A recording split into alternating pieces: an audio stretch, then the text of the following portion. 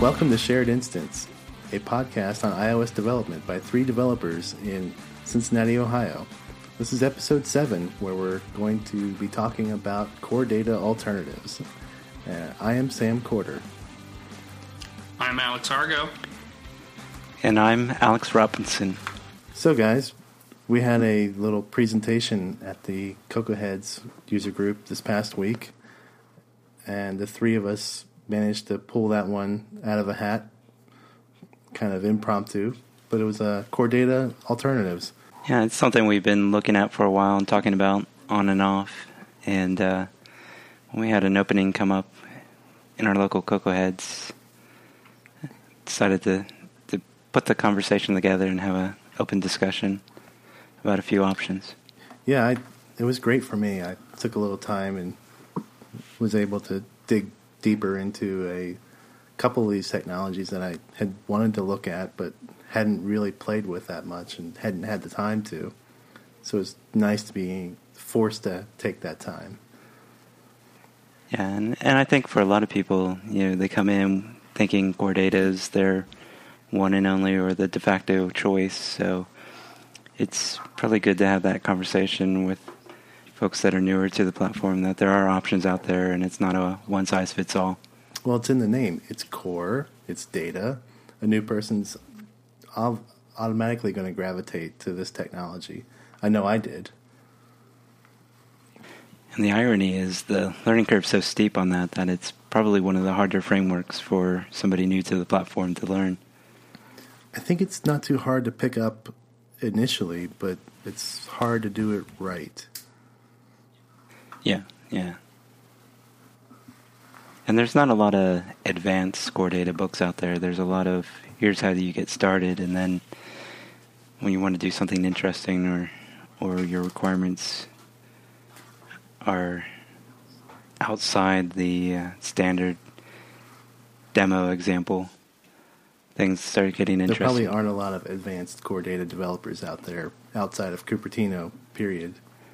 Yeah, I think that's definitely true. I think if you work with it all day, every day, you start to get really familiar with it, but it's not a framework that you can use casually. Yeah, and I think part of working with it every day is part of the reason why everyone is looking for alternatives, because of all these rough edges and weird performance spikes you get into once you're handling, not just simple chunks of data. Well, weird performance spikes and weird crashes when your app actually gets used by people out in the wild. I know we see a lot of NS Managed Object Context crashes in our crash logs, but they're not reproducible errors. Well, so let's move on a little bit from complaining about core data, and let's maybe talk about some of the things that we decided to try out in place of that. So basically, how we wanted to get started is we made a little project that had a couple common things you want to do with a certain set of data. We actually used the most recent 5,000 Stack Overflow posts, and we had basically load all that into your data store. We had query it. We had delete all the data, just as a little stress test and kind of to get a little bit into the code for all of the different options we have. And we actually have that code out on GitHub. You can find that in the show notes. Is there anything else you guys can think of? Well, we should throw out a little disclaimer that there's no real valid use case in the real world to import 5,000 large records into a database. Yes. That was purely for stress testing. Yeah, in reality, it would be a lot of one-offs. And we didn't use a transactional model either. It's always import this one, this one. So there were things that could have been done a lot better. Yeah, but I think the main point is we wanted to kick the tires on some of these options and be able to compare and contrast. Not necessarily that we were trying to benchmark them against each other, but just to get a better feel for what it's like to work with each of these tools. Yeah. And looking at things like complexity of the data, the volume of the data, does it work better for transactional or more as a local cache? What's the searching and querying like? Things like that. Yeah, and I think those are kind of the main things we were looking into, and we looked at basically, what was it, 5 other options than core data. We took a look at some kind of naive approaches with NSUser defaults and key value archiving. We also looked into some more advanced libraries, FMDB, Realm, and YAP. So, Argo, you looked at NSUser defaults and key value archiving. Yeah, those are... What were your initial impressions on that as an approach? Well, they Not that you haven't been using those tools for years, but... they definitely have a time and a place to be used, and I was actually kind of surprised by some of the results when I did the test. But, I mean, basically, NSUser defaults, if you have user preferences, you probably want to use that. That's the key place to use them. It has some nice things about it. Like if you want to sync it across devices, it's pretty easy to go and use the iCloud Ubiquity store instead of just NSUser defaults. It's pretty much the same API, and you get syncing for free. But so when I took NSUser defaults to this test case that we had, I was kind of like, oh, this is not really anything I would ever recommend to use NSUser defaults for, but let's give it a go. So I essentially stored everything in one NSUser defaults key in an array, and did all of the searching and whatnot all in memory, and it actually was quicker to import than any of the kind of full stack. That's not the right word, but the kind of more comprehensive solutions. More robust. Yeah. So it's faster to load in, faster to delete, and it seemed to perform really well with 5,000 records querying through every single one in memory. Just because these little devices we have these days are so fast, I tested on an iPhone 5, which is the oldest device I could come across, and things returned. It looked like immediately. So I was kind of surprised about that. Yeah, it was very decent performance for what it was. And that's pretty much your easiest entry into local storage of data. It's a simple key value store. There's no real setup. It's just set object for key, and that's it. Can't get much simpler than that. Right, but querying across 5,000 objects, unless you're going against the in-memory store, it's going to be pretty slow if you have to inflate each one of those objects and then cast it off. So you have to keep all that stuff in memory. Right, and you can't model things like relationships using NSUser defaults without a lot of manual work. And you wouldn't really want to either. No. Some of the other options are probably better for that use case. But if you're just storing user preferences or game state or things like that, that may not be a terrible option. Mm-hmm. If you go straight to core data, when you could get by with NSUser defaults, you're probably spending too much time on setup and boilerplate code. Why don't you explain what key value archiving is? Yeah, so the next thing I took a look at was key value archiving, and it's basically, if you're familiar in pretty much every other language you have, there's some interface that you can implement to make an object serializable, and that's what this is in iOS. You implement NS coding, right? Yeah, NS coding. I was drawing a blank there, and then and basically that's implemented already for you in all your standard NS string, any of your NS number classes and dictionaries and arrays and things like that. So you just implement that, and you can save it out to a file, read it in from a file, and it'll just spit right back out into the object structure you had. So the kind of the performance characteristics of key value archiving are pretty similar to NS user defaults. Under the hood, I think it just gets written to a P list in both situations. Although I think there are other storage mechanisms you can use. But basically, the nice thing about key value archiving versus just throwing a dictionary of stuff into NS user defaults is that you actually have a model object that you can play around with, that you can read and write from pretty easily.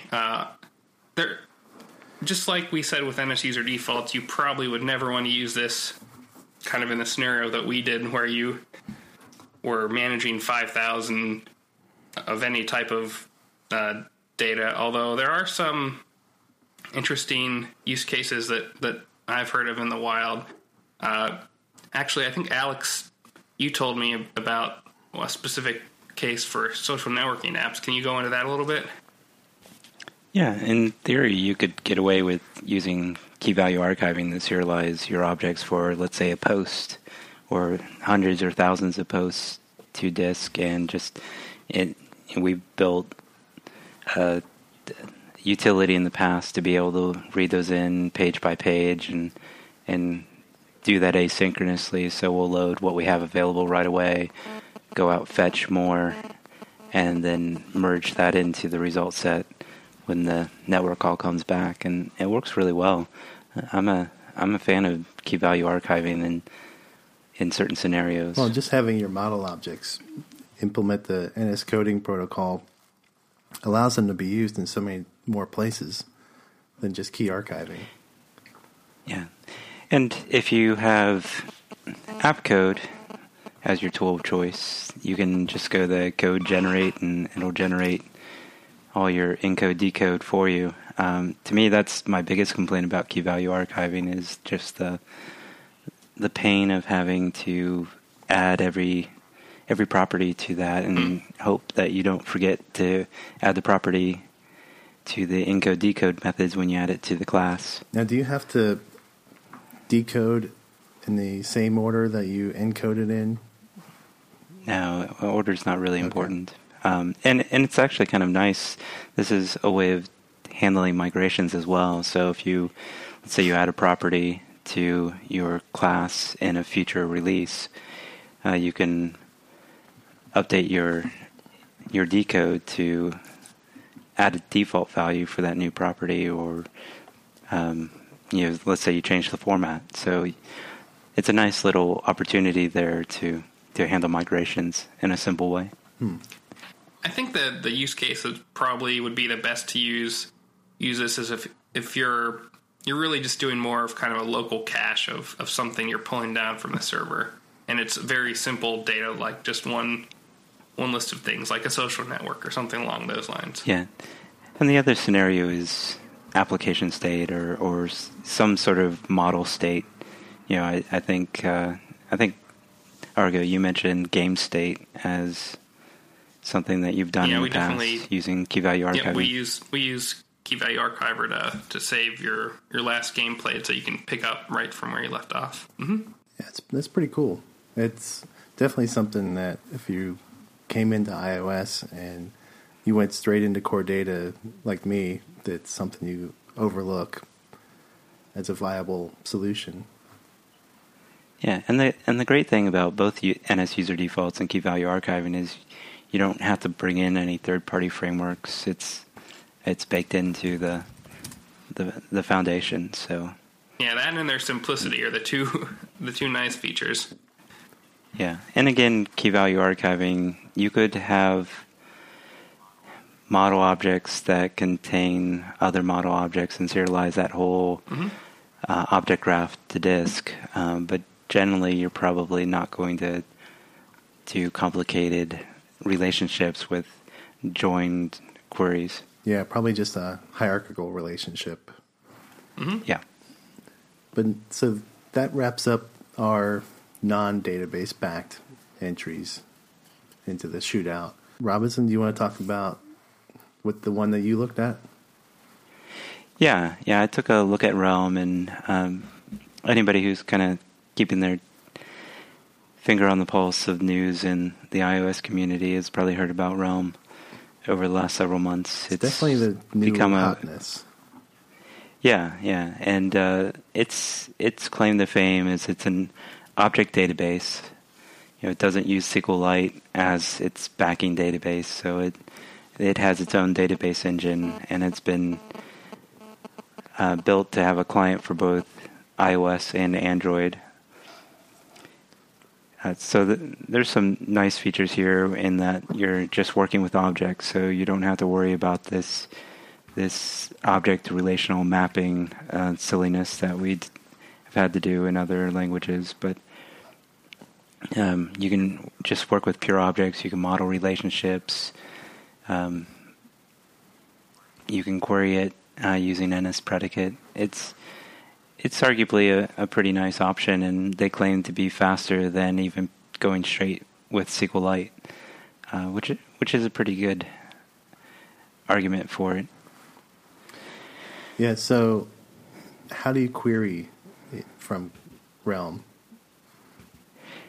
You use NSPredicate. Similar, in a lot of ways, Realm feels a lot like Core Data, except you don't have all this boilerplate code and setup that you have with Core Data. So it's an object store. You query with NSPredicates. There's methods on your Realm objects to fetch all the objects or delete all. So like Core Data, your model objects have to extend a class of the framework. So in this case, RLM object. Which is also one of my biggest complaints about both Core Data and Realm is that you're forced into this subclassing model of somebody else's objects, somebody else's framework, which is less ideal. So unless you take the pains to keep that isolated into your data layer, the Realm objects and the Core Data objects are all going to pollute throughout the rest of your application, correct?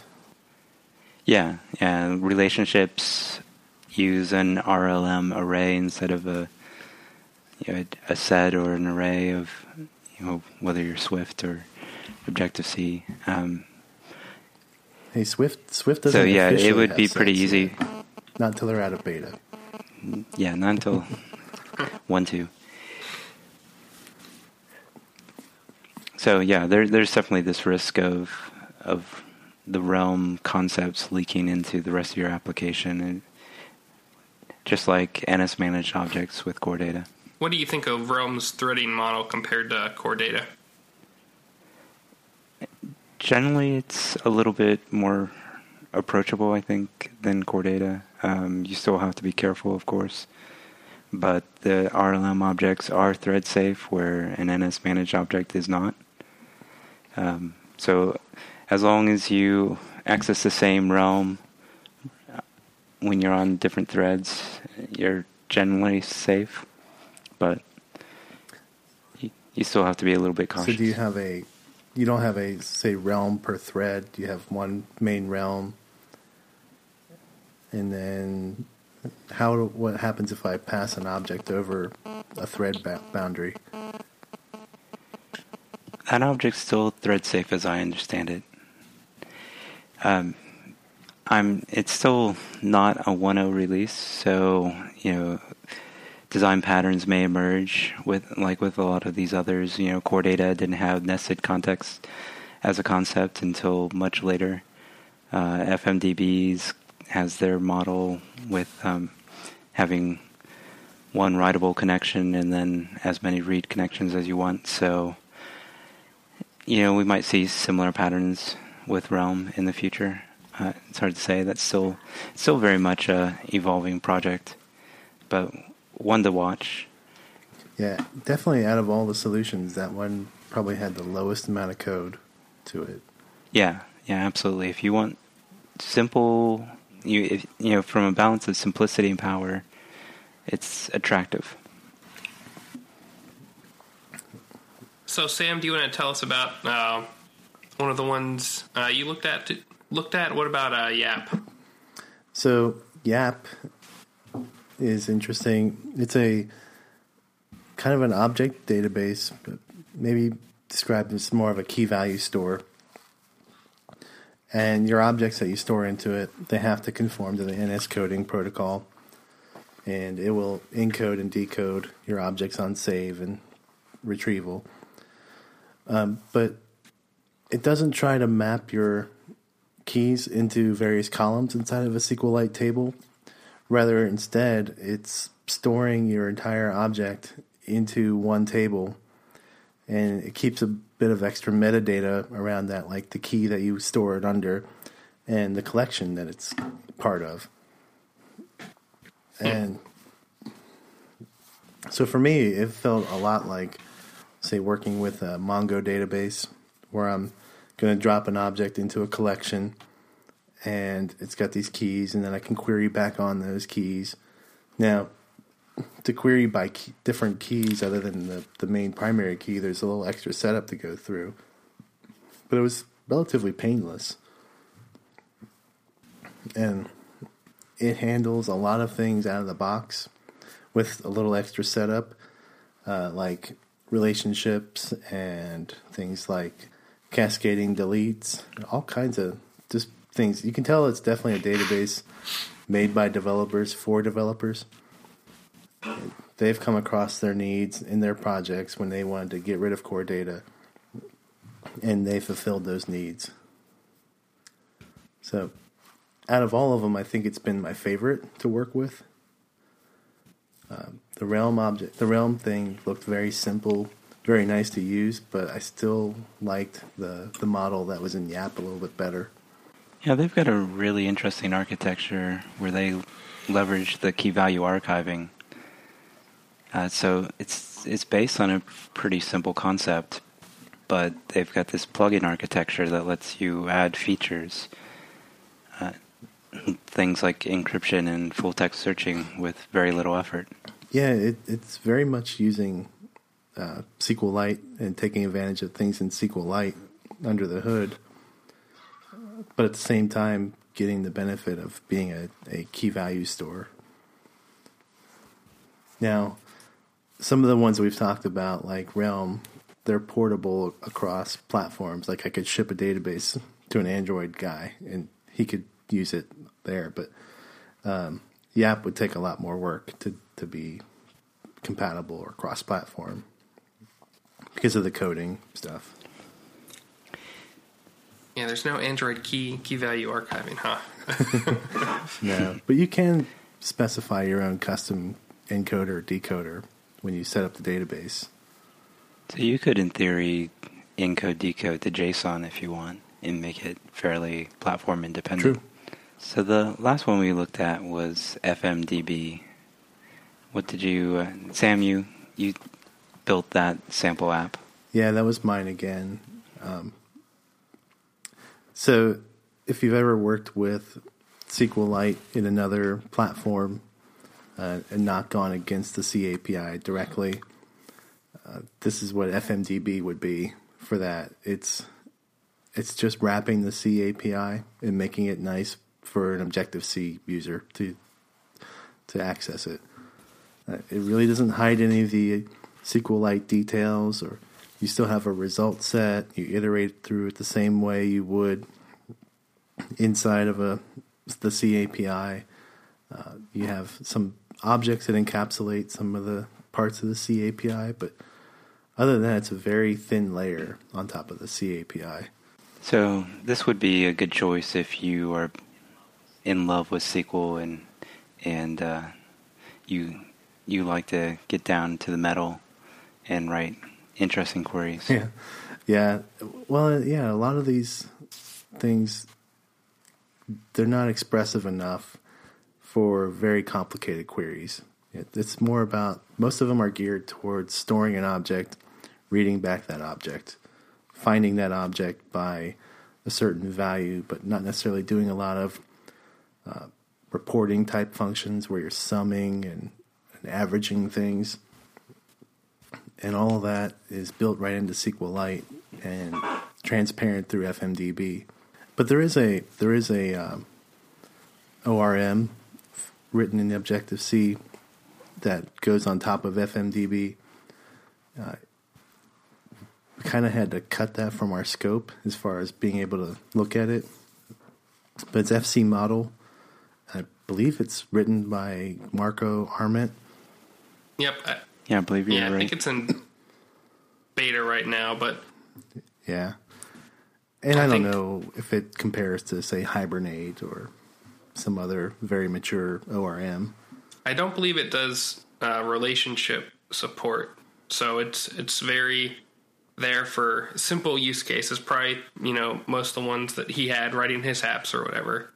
But it does seem to kind of make some of that code really, really lightweight and easy to write to, kind of along the Realm lines, or Magical Record if you've ever used that in Core Data. So the FMDB, I liked it. But you definitely are dropping down to a little more primitive layer. But then again, you could ship that database to anywhere, and they can read it.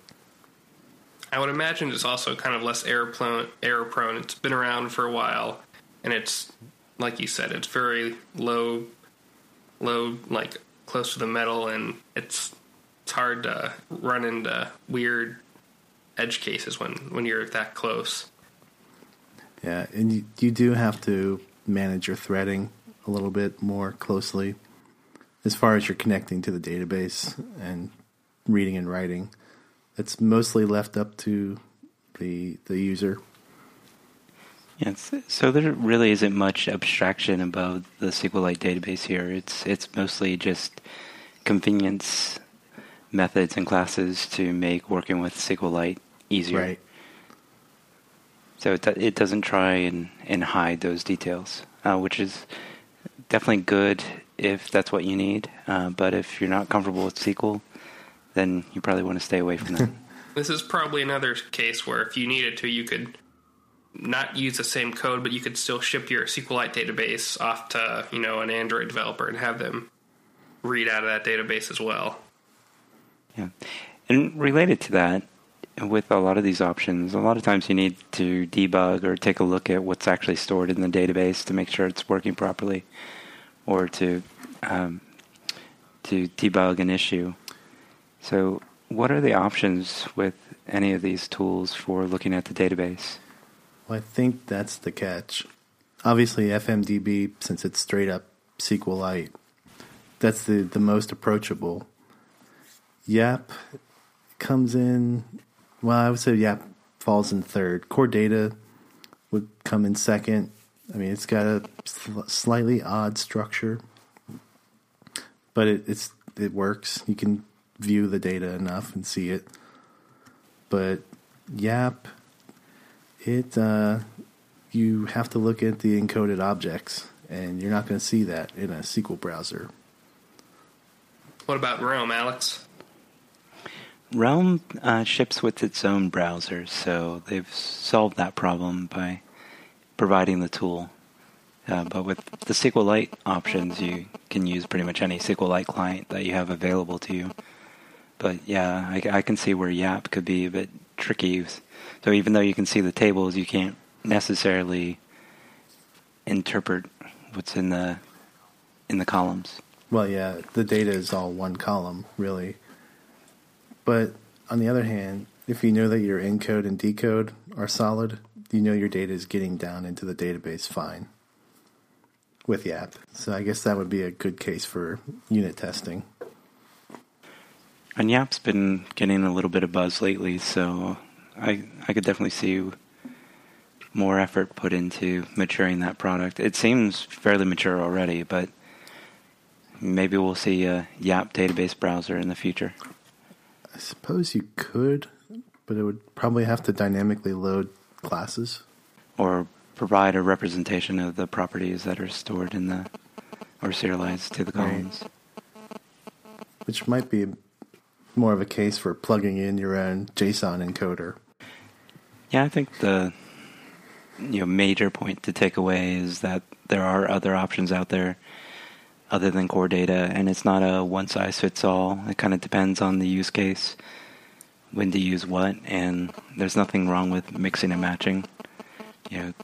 NS user defaults is great for user preferences, but you might also use core data or FNDB to store more complicated data related to the application. Or maybe you're writing like a quiz app and you use NSKeyed Archiver to store the questions, but the actual transactional data, like the answers and what people do with the questions, you can store that in a relational database. So I hear there's one pick out there. Yeah, something that was released recently is a series of videos from a conference called .Swift that was over in Europe. I saw that, but I did not get to look at the videos. So there's just a handful of videos that are around 20 minutes long each, covering specific topics related to Swift. One of interest for some people might be Ash Furrow has a talk on Swift in production and recounts his experiences of building and shipping an app in Swift in the very early days, as well as a number of other topics from other folks in the community, including a developer from Realm and another from Twitter. And his talk, is he talking about the app that they did for the art museum? Is it Artsy? Yes, Artsy, yeah. And that code is all out in the public, available for anybody to see. And it's a Reactive Cocoa project, I believe. I believe so. So definitely a lot of cutting edge stuff right there. Well, that sounds like something to check out for sure. I think that's about all the time we have this week. Does everyone want to tell us where they can be found on Twitter? Sure. I'm at Sam Corder. I'm at AJ Robinson. You can find me at Alex Argo on Twitter. Excellent. And the podcast is at Shared Inst. If you have been liking our show, please take some time out and rate us in iTunes. And also, you can find us on Stitcher now. So, thanks, guys.